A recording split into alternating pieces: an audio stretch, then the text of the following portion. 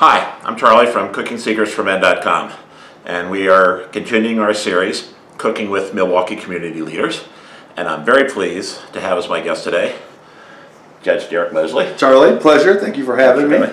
Judge Mosley is currently at Marquette Law School, and we'll talk about Marquette in just a minute. He's on many lists. One list that I did want to point out is the top 100 power brokers for the Milwaukee Business Journal. Right. And not only are you on the list, you're right in the center of the cover of the list. Right. So, which was surprising, but hey, I'll take it. That's right. So we were just talking briefly. So you grew up on the south side of Chicago. Absolutely. And I just asked you Bears or Cubs, and you just slapped me. Well, I'm Bears, but I'm White Sox. White Sox and no Cubs. Cubs. Right? No Cubs. Yeah. White Sox and Cubs. So White Sox, big Chicago. Went to Marian Catholic. Absolutely. And then with this undergrad degree in Iowa. Yep. And then, so talk about your upbringing. Yeah. Other than being a White Sox fan. And how that prepared you for the next part of your life. Yeah, so what's interesting about what I do now in my whole legal career is that I tell students this all the time. I always ask, why do you want to go to law school? Or why do you want to be a lawyer? And my reason, I'll tell you my upbringing. I didn't see any lawyers growing up. Never saw them. Never saw any black lawyers, let me say. And the first black lawyer I ever saw was an actor by the name of Blair Underwood. Oh, sure. And Blair played Jonathan Rollins on LA Law. Right. Absolutely. And he was the first black lawyer I ever saw. And I just fell in love with it. I'm like, wow, I could be a lawyer?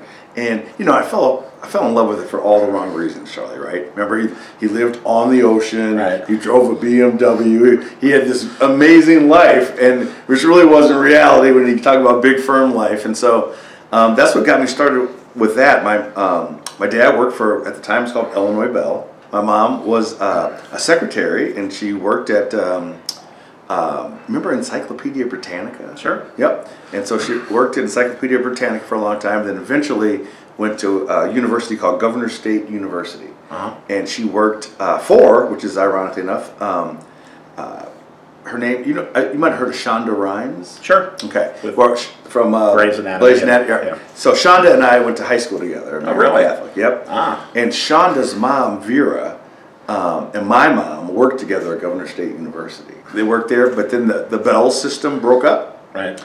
And my dad was either you lose your job or you move out to Jersey for AT&T. And so the family packed up and went to Jersey a little bit later. I never lived in Jersey. By that time, I was already out in college. But yeah, I have a sister who's 7 years younger than I. So we really didn't grow up together. And so I was a latchkey kid. I would come home. I had a key, had it literally wrapped around my neck. I would open the door, close it, lock it, could never answer the door. I hate to say this, but I was like raised on TV. So I would sit down, do homework, and then was raised on TV. Then eventually my mom was like, you know what, this isn't working. And so there was a library right next to my grade school, St. Joseph's. Mm-hmm. And I would go from school right to the library. And I would sit there, and it was the only place where I could spend the entire day. No one would say, hey, you got to leave. I could read all the books. It was amazing. And so I'm a big proponent of libraries, especially here in Milwaukee. So after you graduated, got your undergrad degree, you came here to Milwaukee. Yep, absolutely. And went to Marquette Law School, where you at full ride. Right, which is why I'm here. Right. Because I applied to all those Chicago ones, DePaul, Loyola, U of C, all those schools. But the money came from Marquette.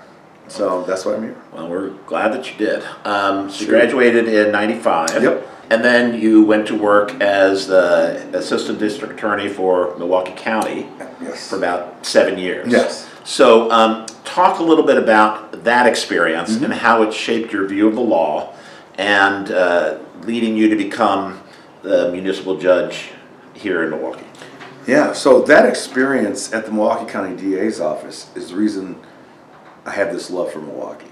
So I'll break it down quickly for you. So I started off at misdemeanor court like all new ADAs do, but then I got sent out to children's court. When I was out to children's court, I found out that I was the only black male that these kids ever saw, right? The attorney was white, the judge was white, the prosecutor was white, and so I was the only black person, male, that they saw. So I stayed there probably longer than your normal rotation just for that purpose. And then when I came downtown, I started a unit in the Milwaukee DA's office called Community Prosecution Unit. And I had seen it, and it started in Portland. And the way it works is they take DAs and they put them in the community. So let me give you an example. So I was originally from Chicago. So when a cop came to me and he said, this happened on the 2200 block of North Palmer.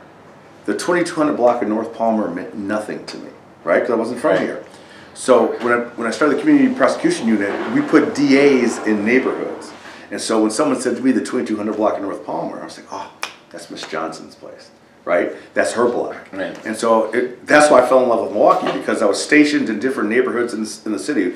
Harambe, Williamsburg Heights, River West.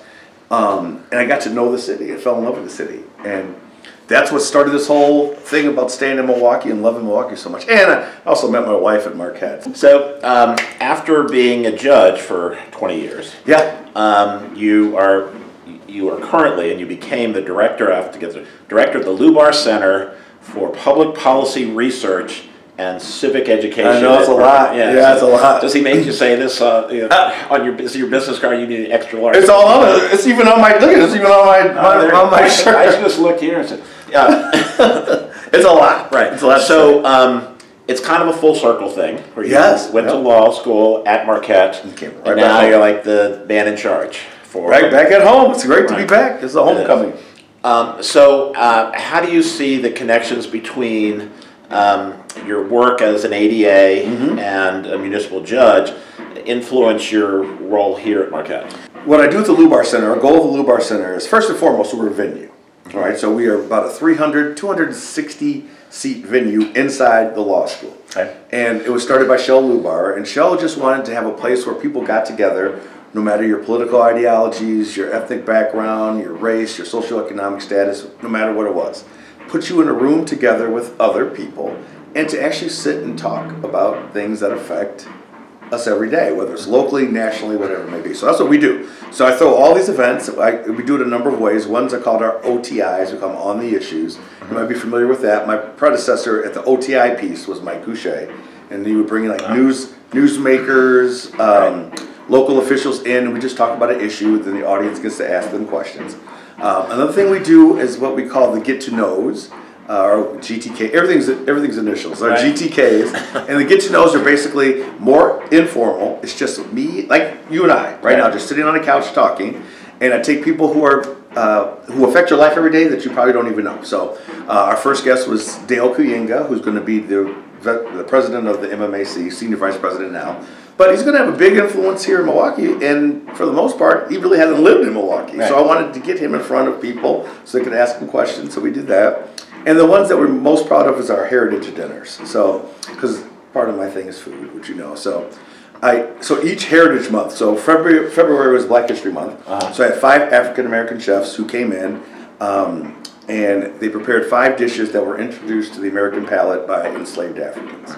And so each chef, me and Tariq Moody from 88.9, we would talk about the history of these dishes, why you eat macaroni and cheese, why you eat fried chicken. They're great stories. So that's what we do. So our models for those heritage dinners are meet someone, learn something, try everything.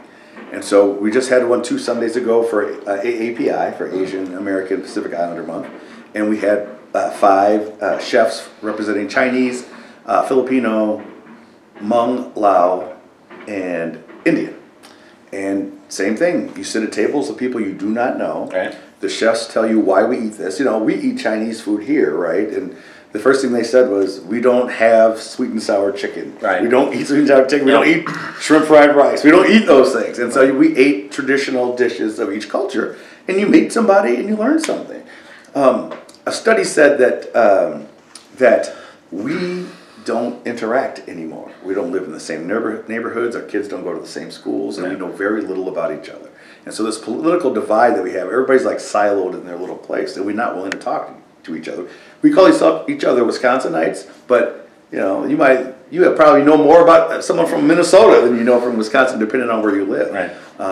In northern Wisconsin, there are people who go an entire week, month, without having any meaningful contact with a person of color. It's we can't get a lot done that way. Well, it's a great point, because in most of America, you live in the same neighborhood with people who think like you and look like you. Absolutely. No matter what your persuasion. That's just, Just the nature of the beast. Right. Yep.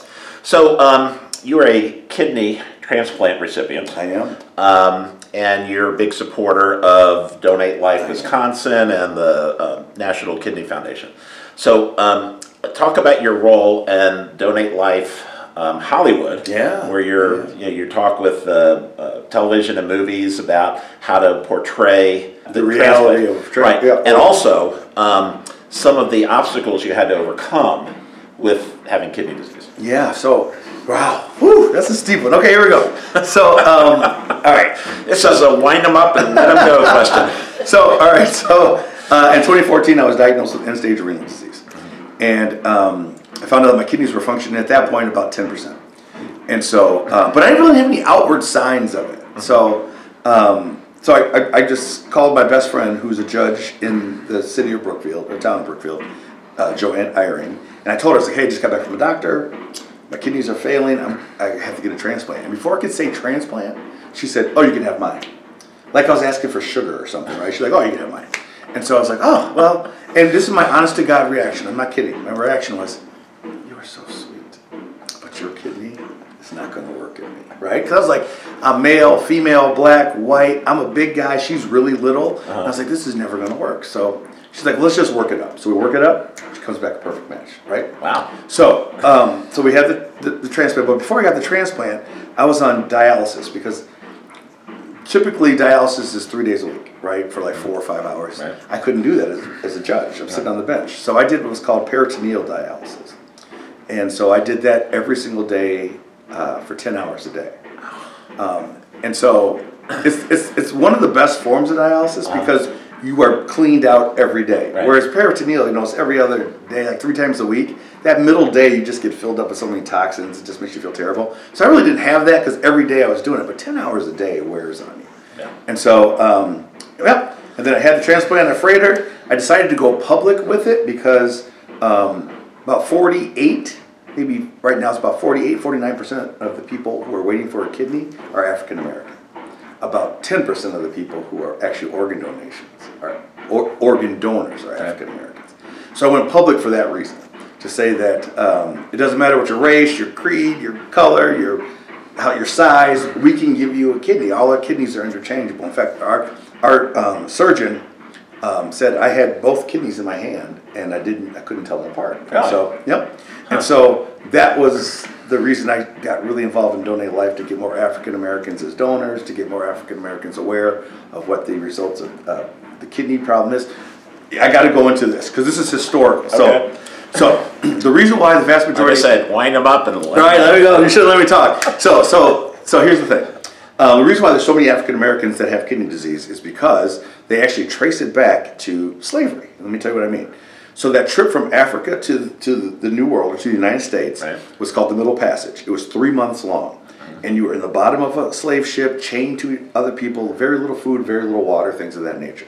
What they found out, a lot of people died on that journey, right? Sure. But what they found out are the people who actually survived that journey, what they're called natural salt retainers. That's why they survived that journey.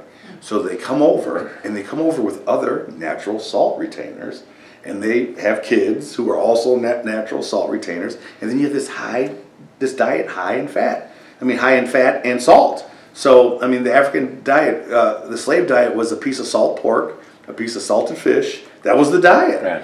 And so the kidneys, this is generational. That dates back to like the 1619s. And so, so we have a history of it. So now that we know that we have a history of it, what can we do to change that? And so then I also signed on with Donate Life Hollywood. Right. So we could stop telling stories about people going to Mexico and waking up in a bathtub full of ice missing a kidney, right? That doesn't happen. And so we tried to tell. I've seen those shows. You've seen those shows. Every time I see something like that, I just cringe. Like, it doesn't happen like that. And so anyway, but and that's what I do. So I your story is actually very well known in the community. I was sitting with some friends downstairs the other day, and I mentioned that you were coming in. I said, "Oh yeah, he's a kidney transplant survivor," and went into it. So it's just it's known, and you're a great spokesman for the entire transplant and dialysis and everything. Because you experienced I it. lived it. Right. It's awful. So tell us a little bit about your family. Yeah, so I met my wife, Kelly, at law school. She's an administrative law judge for the state of Wisconsin. Okay. So she handles cases on people who are, trying to get the state to pay for certain things, like whether it's a wheelchair, she does those types of hearings. Okay. She loves it. So she's a different kind of judge because administrative law, it's all written. All the orders have to be written, which I would absolutely hate because I'm a litigator. Just let me talk. Right. You don't want me to write anything. Just let me talk. And so, and we have 2 daughters. I have a senior who graduates next weekend from Divine Savior Holy Angels, and she's going on a scholarship to Loyola University in Chicago. And I have a freshman another daughter named Kieran. So Callan's my oldest, Kieran's my youngest. Kieran is a freshman at Pius. She did not want to follow her sister at all. Right. So of course my life is driving her all around town. But so she's at Pius as a freshman and loves it. She's on the powerlifting team. Wow. And so it's we have 2 dogs. We have a dog Rollo. I don't know if you remember Sanford and Son. Oh sure. But Lamont's best friend was Rollo. Always got in trouble. Okay. That's this dog. Always gets into trouble. So we got Rollo. All right. So we call this. Cooking with community leaders, serious people with serious jobs, having a little fun. So you are a known foodie here in Milwaukee. Your restaurant recommendations are well known. I mean, I told you before, I've followed you on social media for years, reading your recommendations and stuff, and it's always you're spot on with a lot of the stuff. And I know that you take pride in having cultures reversed, sending white people to black neighborhoods, sending black people to white neighborhoods, Absolutely. and try this place instead of staying where you are. So we've had some serious foodies here on the show before. I've had Mark Monet, Wendy Bauman, Joanne Anton, and they're serious foodies. But I think you may be over the top of the list on that one. Well, it's really weird how that happened. That's what I was going to. How did you get to be? So foodie. So first of all, the restaurant industry here is amazing. Yes. So when I had my kidney transplant and I came home, Thomas Hawk, Chef Hawk, who's now at the Immigrant Room in Kohler, he had meals pre-made, ready so my wife didn't have to do anything, I didn't have to do anything, I just eat. Then St. Paul's Fish Company, they came, and for that next week, they had meals for me. And just the industry was just amazing. And so, and during COVID, you've seen, they were doing all the free meals, come to the restaurant. So I just wanted to support them as well. I mean, they're trying to, Milwaukeeans are very rigid. Like, Friday, I go to Kegel's for my fish fry, right? That's it, nowhere else. That's where I go for my fish fry. And so I wanted to try to get people, like you said, expand, go to different neighborhoods. And apparently the James Beard Foundation found out what I was doing, and they asked me to be a James Beard judge last year. So I was a scout judge for the James Beard Foundation, so I got to scout restaurants out. And I'd sign up for that job. Terrible job. Terrible job. And fortunately, I just scout. I don't pick. But fortunately, Dane Baldwin from The Diplomat won Best Chef and Best Restaurant in the Midwest. So it was great. I love The Diplomat. All right, so you and I talked earlier this week a couple times about what it is we wanted to cook today. Yeah. And you deferred to you. Well, you asked me, you said, about going to Italy, which we just came back. You said, did you have anything that was really interesting or different? I said, I had a couple things. One in particular, which I think would be good. It was a roasted bell pepper stuffed with spaghetti, eggplant, zucchini, and olives, and then breadcrumbs on top, and then and a nap. broiler. Then a nap. Yeah, then a nap. So it was from a little hotel that we went to we stayed in Sorrento called Hotel Minerva, and I'm going to send this to everybody. So, ciao Nino, e tutti albergo Minerva. Means hello to everybody in Minerva. Nice. So that's what I'd like to cook today. I'm excited. And so we'll go over to the cooking area here in just a minute. Let's get a chance to set up. I've done a little bit of prep work, so it shouldn't take that long. But thanks for the. No. I mean, there's so many other things I could have covered with you, like the wedding. You're the I wedding have a wedding judge. today too. There's a million things. So you may have to come back at some time. Maybe go outside and we'll grill something. Let's do that. All right, good. Sounds good. All right, so we'll be back in just a minute. All right, so we're over here at the cooking area. And I should have mentioned we're in our auxiliary studio, which means we're in our apartment because there's a graduation party from Marquette nursing school downstairs in our community room, which we usually use. So a little more cramped than normal. So, and to make this stuffed red pepper, we've already roasted the red peppers, steamed them, and took the skin off. So they're ready to be stuffed. We've got some pasta here, ready to go. It's already been cooked. Got a little red sauce that we will use with the pasta and the stuffing. So Judge, I'm going to have you start with the eggplant. All right. So we've got some oil heating. Yep. And Probably already just give a test, just to make sure where we are. Yep, glad I did. yep. You don't want to. So the egg, we cut them into matchsticks. That was the way it was served to us at the Hotel Minerva in Sorrento. All right. This is going to cook fast. Yeah, and so once that gets a little bit of heat on it, and we're also it'll go in the broiler for a couple minutes too. So After that? Well, After we do this? When we stuff it, it's going to go into the broiler. Gotcha. All right, so we're going Make to sure we get a little bit. Don't want to waste anything. What else do you have in this one? This is the. That's zucchini. I might have to start with that pretty soon because this is getting. All right. This is not messing around. Let's get this going. Now, I don't know what they told you. I don't season these at all? No, there's salt and pepper here. Hit it with a little salt? Absolutely, yeah. Thank you. We do want to season it because it's the pasta obviously not seasoned. I know it looks like it's a lot, but that's what I'm sorry. I got it. I got No. to make sure we got it. Oh my God, it smells delicious. Oh my goodness. All right, so yeah, why do we stuff it? Man, that smells delicious. Can I throw some garlic in? Absolutely. This is it. Oh, SPG, salt, pepper, garlic. all right. From Grillaholics. We use it all the time. Make sure, you got to give them their props. Love it. All right, and I'm going to put a little garlic in if you don't mind. Why don't you put the olives in too? Oh, I didn't see the olives. Yeah, olives go in. Yeah. Laid off the salt a little bit. I didn't think about the olives. That's okay. So yeah, this is the inside.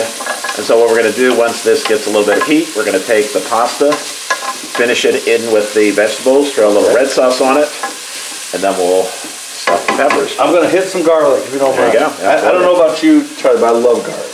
There's a saying in my family, there's no such thing as too much garlic, too much chocolate, or too much butter. So Perfect. so go for it. All right, there we go. All right.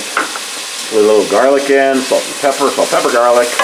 And as the Dutch mentioned, there is a little salt in the olives. So. Yeah, but I don't want to add too much. Right. This is perfect, my friend. All right, tell me the next step. All right, so we'll take the pasta over here and put that in. All right, I'll let you put the pasta in. All right, so we're gonna. And what did you? Just pasta and water? Yeah, well, a little salt. Okay. The Italians put salt in everything. So, and we also finish pasta in the sauce. Yes. I'm gonna use this. If you don't mind, this glove here. Yeah, those are also Grillaholics gloves. You're a big fan of Grillaholics. Yeah. Oh my gosh, Charlie. All right, so we're finishing that off, and now All right. gonna ladle some sauce in. All right, let's give that a stir. Oh, this is outstanding. We want to cover, All not the noodles? drench. Yeah. Yep. Get a little red. Not drench. Right. So because we're also going to put some sauce down on the base and put the pepper on top of that. So tell me about this place that you actually learned about this dish. So this was the Hotel Sorrento. Ciao, tutti albergo di Minerva. It was a little boutique hotel, and they had this fixed price menu every night, where everything changed every night. It was a different menu every night. So the appetizers were different. The the first course was different. It was always pasta, and the second course was always different. So we were there 4 nights and had 4 different meals. And it was really good. And this was one that just spoke to me because it was so freaking good. All right, so I think we're good there. So what we're going to do is we're going to stuff the pasta into roasted red peppers. I roasted on the grill yesterday, and you can see little black marks, took the skin off. So one thing I want to mention about these peppers, the first one that I did was this one. And as you can see, I just cut the top off. That didn't do such a good job, because that doesn't really hold anything. The other ones, what you do is I just cut around the stem with a little paring knife, and that allows more to be stuffed in and hold better. So I think this one will not stand up as well, and the others, as you can see, I just put the paring knife, cut a little circle around, pulled that out, and pulled the seeds out. So the intention is it's going to stand up on its own? Well, it's going to sit on its side. Sit on its side, but it's, okay. Right, so this doesn't really sit on its side. So that still looks... So as I mentioned, I didn't get the recipe. This is just something that I ate that I wanted to recreate. So we're going to move over to the other side, put this together, and then we're going to put it in the oven and broil it for a couple of minutes with some breadcrumbs, and we'll be right back. The process here that we're going to go, we're going to stuff these peppers with the mixture of spaghetti, zucchini, eggplant, and olives. So the one that I pointed out where I just chopped the top off, I may have that as a second course. But I think the way we're going to do this is, you can see it's just pulled the stem out. So I'm going to take this and kind of just twirl it in and get down in there. Maybe get a little bit more. I want to get some of the goodies. All right. See a little bit, teeny bit more. See if it fits in. So you said you went to this place. Uh-huh. They served this, and it just came out on a plate like this. Well, no, I ordered it because it sounded. I loved all the ingredients. So we're going to go ahead and put these on a prepared sheet pan. Its side, and we're going to little olive oil, because that is, of course, olive oil. Absolutely. And then sprinkle little breadcrumbs on top, and then this will roast like this on the side. So, Judge, I'll get you to... I'll do one, yeah. I'm going to take this big one, if you don't mind, because sure. I'm going to really stuff it. It was open for me. This in there, get in. There we go. And then twist that in. There you go. Ah, there you go. Look at that. Oh, yeah. This one's going to be stuffed, my friend. Let me get you some... I want some good stuff in there. Veggies. Yeah, we're going to get that in there. Oh. So make sure you can see that, all that goodness. I want to top it off with just a little bit more on top, if you don't mind. Sure. All right, so we're going to stuff these other two, and then we're going to put them under the broiler, get the breadcrumbs a little toasty, and then I think we have to try them. Oh, I hope we try them. Yeah, we'll try. All right, so we'll be back after they've broiled. We'll sit down and give it a little taste test. All right, here we are. Judge and I put together, it's a roasted, why don't you go ahead and show that? Yeah. Roasted. Oh, look at that. Red pepper stuffed with spaghetti, zucchini, eggplant. You have to hit yours with a little cheese on top. And put a little Parmesan Reggiano, and on a base of a little red sauce that we cooked the spaghetti in.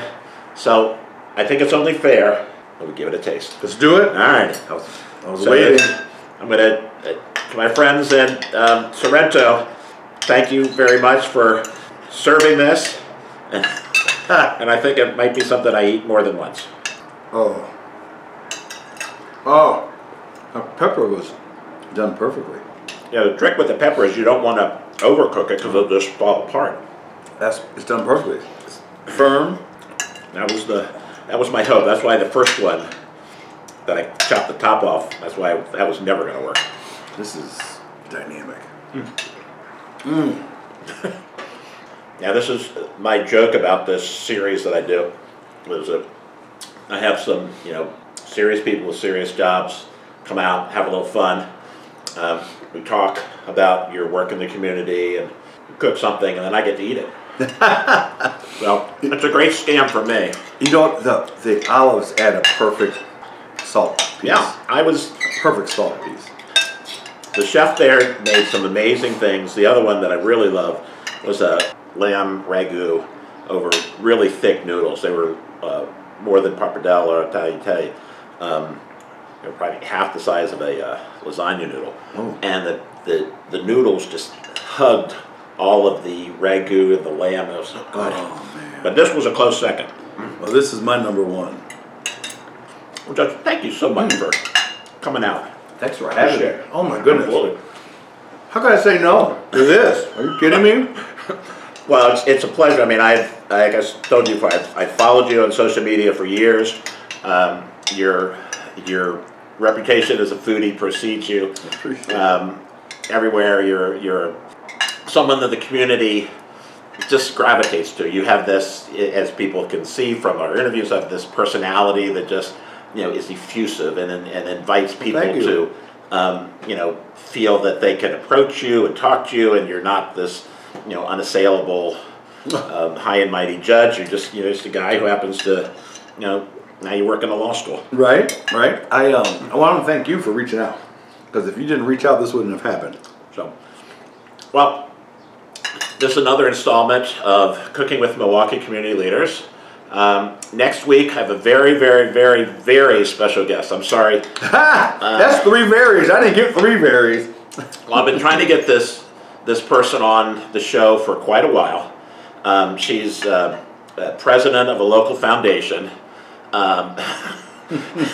She's an excellent cook and has so far resisted coming on the show, but I think I've convinced this person to come on next week. Good. I